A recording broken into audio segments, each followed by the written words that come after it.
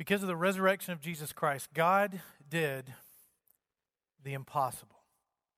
He made that which was impossible possible by resurrecting Jesus Christ. There were a lot of other good religious leaders in the world, even at the time that Jesus was around and before and after. In fact, many of them taught really good things. Many of them were very charismatic leaders that drew people to them as followers. Many of them even died for their beliefs, but none of them got up from the grave. And that event is what separates Jesus Christ from all other religious leaders before or after. He said he was going to get up from the grave, and he did get up from the grave. Had that event not occurred, then everything Jesus said that you can read about in the Bible would have been false and suspect and definitely unreliable. And his followers are gathering today around the world to celebrate that event that happened 2,000 years ago. Maybe that's why you're here today. Maybe you said, well, today's Easter, and I always go to church on Easter, so I'm going to go. There's this new church over here, I'm going to go check it out. Maybe that's why you're here. Because you recognize the importance of the event that we're going to be talking about today. Maybe mom made you come.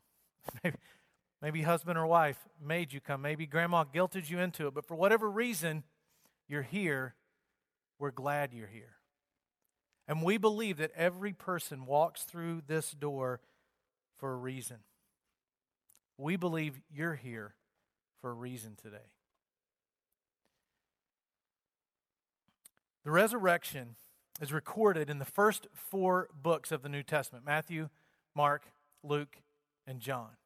Now, I'm going to be talking about the resurrection today and what it means in our life. How something that happened so long ago could mean something for us right now, today, in our lives. So there's 4 accounts of the resurrection in the New Testament. I'm going to be reading from one of those. It's in the book of Luke. There's some Bibles going up the aisles and down the aisles. We do this every week at Life Point. We want to have a Bible in the hand of every person that wants one. So if you don't have a Bible, forgot yours today for whatever reason, or you just need an extra one, just raise your hand and we'll give you those. It's yours to keep. We believe the words in there will lead you to the knowledge of how to have a relationship with God through Jesus Christ. You can follow along as I read or read on the screen. So Jesus Christ had been executed. He had been killed for what he believed, for what he said, for what he taught. He was executed in a very painful way, and he was placed in a tomb. And we pick up the story when all of his followers are trying to make sense of it because they're devastated, and they're trying to give Jesus a proper burial in the middle of their devastation. Some of them stayed behind to help close this chapter in their life and in Jesus' life. Some of them kind of just stepped back and watched at a distance. Many of them ran for cover because they were afraid. A couple of them went to the tomb that morning to get his body ready for burial. They couldn't do it the day before because of the Sabbath, so they go to the tomb to get Jesus' body ready for the traditional Jewish burial. Check out what it says in Luke chapter 24, beginning at verse 1, page 735, if you got one of those Bibles we just handed out. Very early on Sunday morning, the women went to the tomb, taking the spices they had prepared. They found that the stone had been rolled away from the entrance, so they went in, but they didn't find the body. As they stood there puzzled, 2 men suddenly appeared to them. Clothed in dazzling robes, they asked, "Why are you looking among the dead for someone who is alive? He isn't there, and he's risen from the dead." He told them he would be raised up from the dead. Destroy this body, and in 3 days it'll be raised up again. He told them that over and over again. And if you read on, it says that suddenly they remembered. So in the middle of their fear, in the middle of their really low emotional time, in the middle of their devastation, in the middle of their doubts, all of a sudden they remembered what Jesus had told them. I've done that before. Been in the middle of a time in my life where there's doubt and there's fear and there's pain, and then all of a sudden I remember what Jesus said. I remember what God has said. I remember the promises, and then all of a sudden it's like, oh yeah, that's right. And that's what these followers were experiencing that day. All of a sudden, in the middle of everything that was going on, this turmoil, this storm in their life, they thought, oh yeah, he did say he was going to get up from the grave. So we shouldn't be surprised that we come into the tomb and his body's gone, because he told us he would do that. He's done everything he said before that. So obviously, he really rose from the dead. Today we're starting a new series called Doors. And what we'll be talking about is change, how to walk through the door to change, how to walk through the door to have a different life, how to walk through the door and take a chance, how to walk through the door and make a choice. I hope you come back to hear the next 4 weeks as we talk about doors in our life. You know, in my house, doors are used for privacy. Doors are used for other things. If we got a lot of people coming over, the room that's used to put all the stuff in, you know what I'm talking about? And then we close the door and say, kids, if you open that door and let these people see that we don't keep a perfect house 24 hours a day, you're in trouble. So the door is used to hide the mess. The door can also be used to express anger. Anybody ever done that? With the slamming of the door. Door can also be used by children that think parents are just terrible. So they get behind the door and they don't want to talk to anybody. Doors also can be a thing of joy, because when grandparents come over and the door gets swung open wide, it's, Grandma and Grandpa are here. I can't do anything wrong. I'm going to get money and everything Mom and Dad said are out the window. Ultimately, a door is a good symbol for the choices that we make, for the questions that we ask ourselves. Some of us lived with a closed door in our life because we want our life to look really nice, so we don't open the door, just leave it closed. We don't open the door and say, you know what, my marriage is a wreck and I need some help. We don't open the door and say, I'm buried under a mountain of debt and I don't know what to do about it. We don't open the door and say, you know what, I need something new and fresh and different in my life. We don't open the door and say, I just can't get this addiction behind me. We keep the door closed many times and say, my life's good. My life's great. Everything's perfect. Look over here. Look at me. Everything's nice and my job's going great. Look at the kid. Oh, everything's great. And the door keeps things closed off. So the question is, am I going to remain closed so nobody sees my mess? Am I going to keep it closed off so everything in my life just looks perfect, like the house looks perfect when you got all the junk in the bedroom and nobody sees it? Or am I going to open the door and say, I need some help? I need a difference in my life. I need to live in a new way. Our marriage needs to be different. My addiction needs to be behind me, not hidden behind closed doors. Am I willing to take a risk and open up my life and allow people to see that I actually don't have it all together? That I'm actually not all that.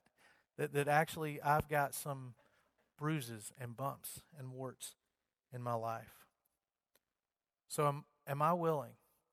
I have to ask myself this question. Am I willing to walk through the door to freedom and leave all that other stuff on the other side and walk through the door? See, Jesus walked through the door from death to life. When he got up from the grave, he walked from death to life, and everything changed. And maybe today you're facing impossible odds. Maybe today you have a hopeless situation in your house or at your job or in your bank account or in your heart, and you think it's hopeless. On this side of the door, it is. But on the other side of the door, it's not. Because resurrection, when Jesus walked through the door, resurrection does something you never expected. Resurrection changes our life, and God moves us from the dark side to this side, and our life is different, and things happen in my life I never expected because I said, I don't want to live this way anymore. I want to move to a new way of living. And God opens the door on our life and comes in the dark, and He does something. He did in my life, and He will in your life. If you're taking notes, write this down. God changes the impossible to the possible.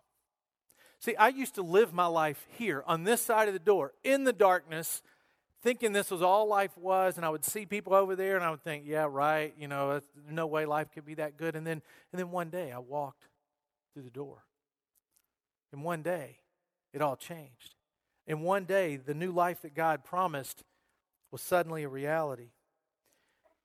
It was a reality because God was at work in my life and your life. No matter which side of the door you're on, God's at work. Think about it. In the tomb, behind the stone, it was dark, it was cold, there was decay, there was pain, there was blood dripping from the garments that Jesus had worn. His beaten, bruised, and battered body was in the dark, behind the stone.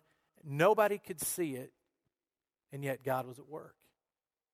God was back there behind the stone, in the dark, at work.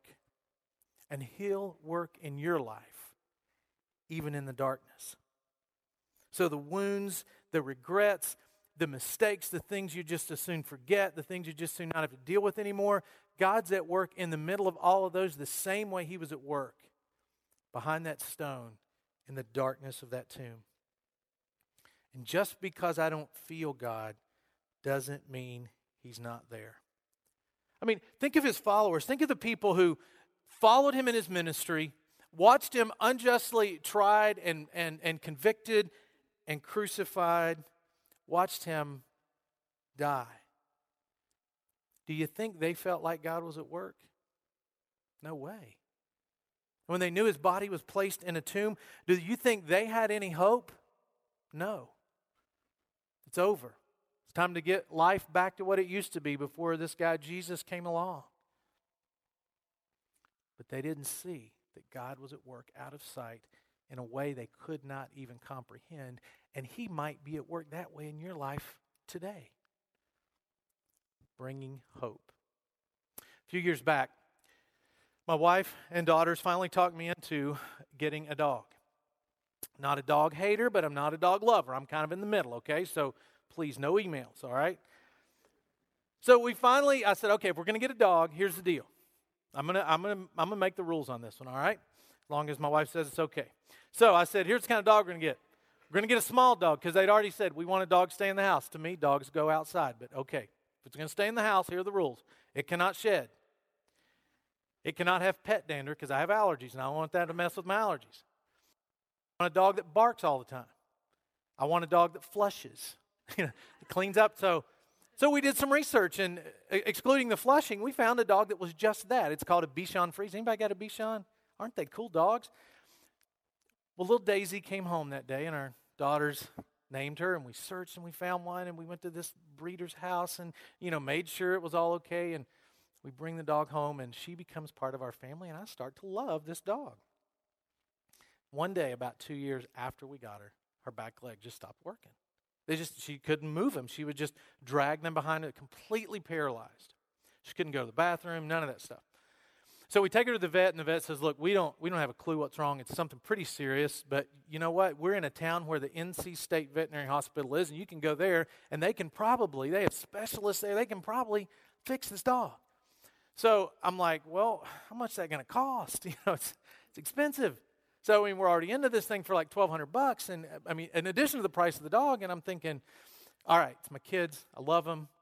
We're going to take Daisy to the specialist. So we go to the specialist, and she's there for like a week, just racking up, every single night. I'm like, ching, ching, ching, And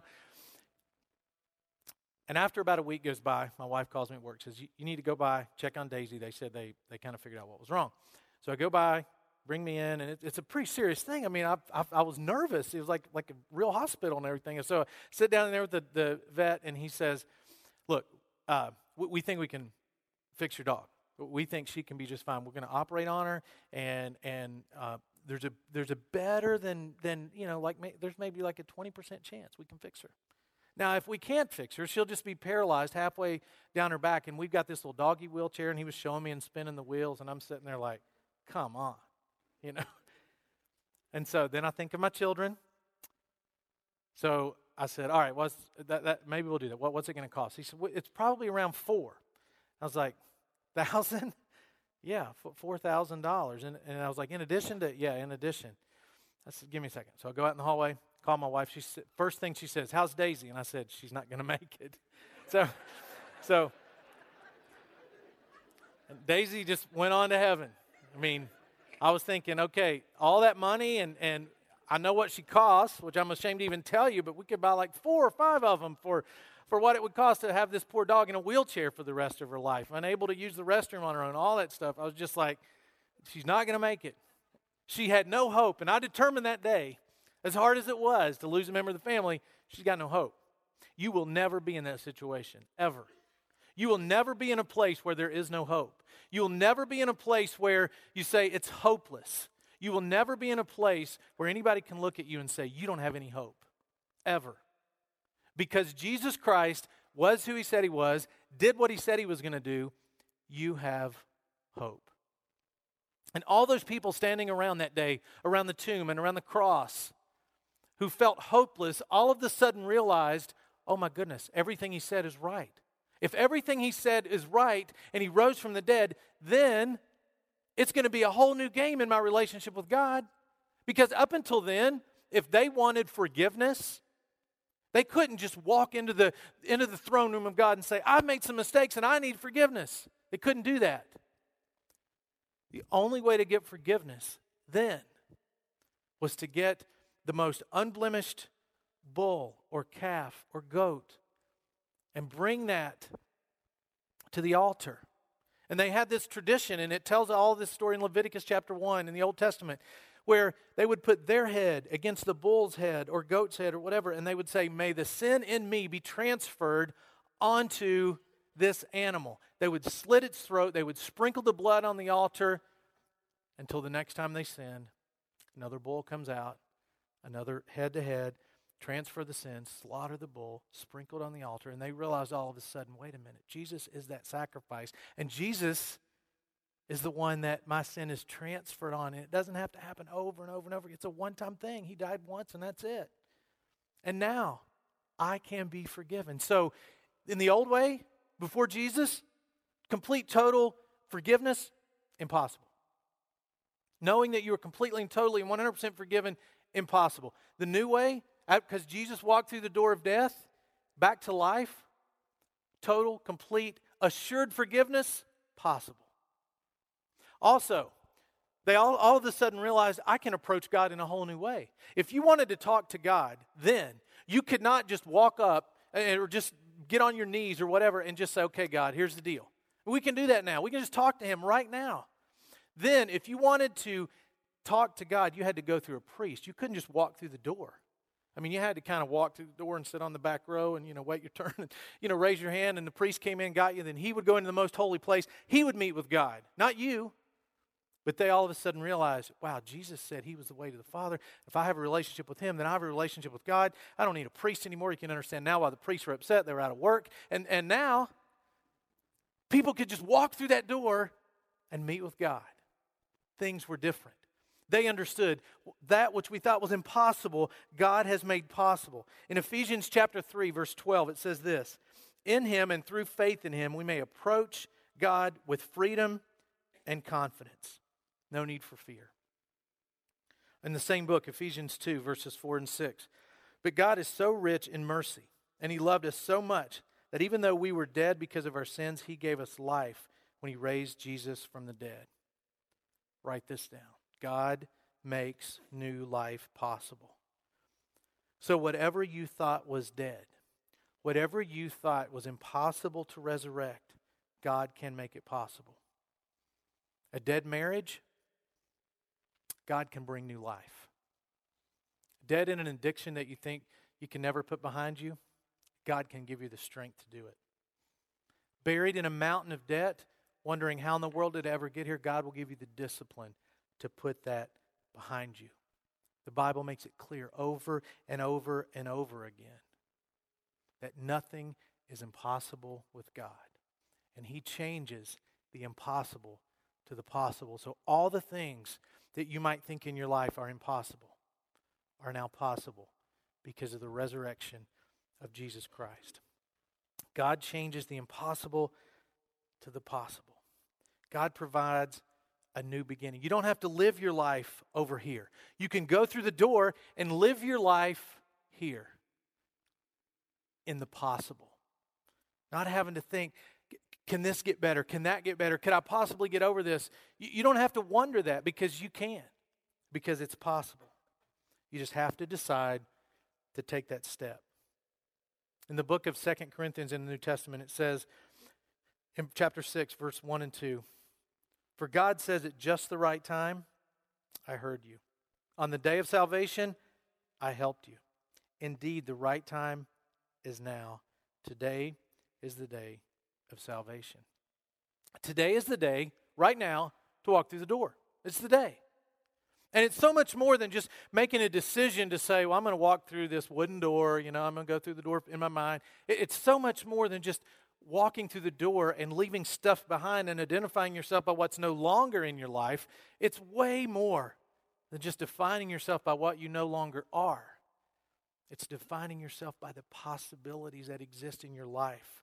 Faith is not just the exit door from that life to this. Faith is an opportunity to embrace life, to embrace the possibilities that God turns into realities. You'll discover that there's a whole new life to be lived outside of the tomb you might be living in. And even if you're over there today, God is at work. And you might be thinking this. You might be thinking, you know what? I walked through that door. I did that years ago. And life still sucks. Life's still a mess. Life's still a wreck. It's just not working. And I walked through the door. I gave God this and nothing happened. Did you really? That's the question I would ask. And when parts of my life feel like that, I think, did I really walk through the door? Did I really give that completely to Him? Because here's what happens a lot of times. I get 1 foot over here, 1 foot over here. Just a little bit on this side, a little bit on that side. Not ready to quite walk all the way through the door, and then life is lived right here. There's not many marriages saved right here. Not many addictions broken. Not many new lives begin right here. Not many mountains in our lives are conquered right here. They're conquered when we make the decision to, with boldness and confidence, walk through the door and say, my life is going to be different. In the book of Revelation, Jesus said, I'm standing at the door and I'm knocking. I'm here. I'm knocking. Let me come in. See, you can just walk through that door at any time. So whatever's going on in your life, whatever's happening, whatever's making you say life just can't get any better, whatever's making you say life is terrible, it's just not going to work, remember that what might seem impossible is possible with God. And then God stands and He says, you want to live a life like you've never thought possible? I'm knocking. You want to heal something in your life relationally that's a wreck? I'm knocking. You want to heal something financially, emotionally, whatever? I'm knocking. And I can provide for you a new life, a fresh life. In fact, Jesus said, come to me because in John chapter 10, verse 10 of the New Testament, He said, I've come that you can have a life, not just a life, but a full life. And that's what He offers to everybody. So earlier this week, we're sitting in the room with our teaching team saying, well, how are we going to handle this door thing on the stage? And I said, wouldn't it be cool if we could ask, no matter how many people are there, everybody to walk up these steps, and whatever it is they need to leave behind, maybe they need to lock hands with their spouse and say, I'm willing to fight for this marriage. And we'll walk through the door. Maybe somebody's going to walk down here today and walk across this stage and through that door that says, I am putting this behind me, whether it's an addiction, whether it's a weakness, whatever it is, and just with boldness and strength and confidence, walk through the door and not live in the middle anymore, not live in the darkness, but live over here. Are you willing to do that? Are you willing to fight for whatever it is in your life that's in the darkness and come through the door and bring it into the light, because this is where hope is. This is where possibilities exist. Over there, things are impossible. Here, it's possible. So I thought, well, if it costs us $8 a person to stick around here for a little while, we're going to do it. You know, we don't normally do stuff like that at Life Point, but we're going to do it. We're going to give everybody an opportunity. As Joel comes down and starts a song, a little video on the screen, you can come right down this aisle and right up these steps and walk right through here. Nobody's standing over here with a card. Nobody's standing over here to take your name and call you, anything like that. You and God. This is your opportunity to come down these steps and walk across this stage. And if you make a decision to follow Christ today, please put that on the back of your WhatsApp card. Come talk to me. If you don't talk to me today, please put it on the back so we can talk to you. I mean, it takes more than just walking through a wooden door prop on a stage to become a follower of Christ. There's a lot more involved, but if you want to make that symbolic walk, then do it. But whatever it is in your life, as this song plays, you have the opportunity to walk down and walk through the door and take part in that which is possible. Make a fresh start today. God, thank you so much for this beautiful symbol of a door and how Jesus moved from death to life, from the impossible to the possible, and the way you work in our lives even when we feel like there's darkness. God, I pray for the people who are going to walk down these steps and walk across this stage and walk through this door. I pray for the new beginnings that are going to start today. And I pray this in Jesus' name. Amen.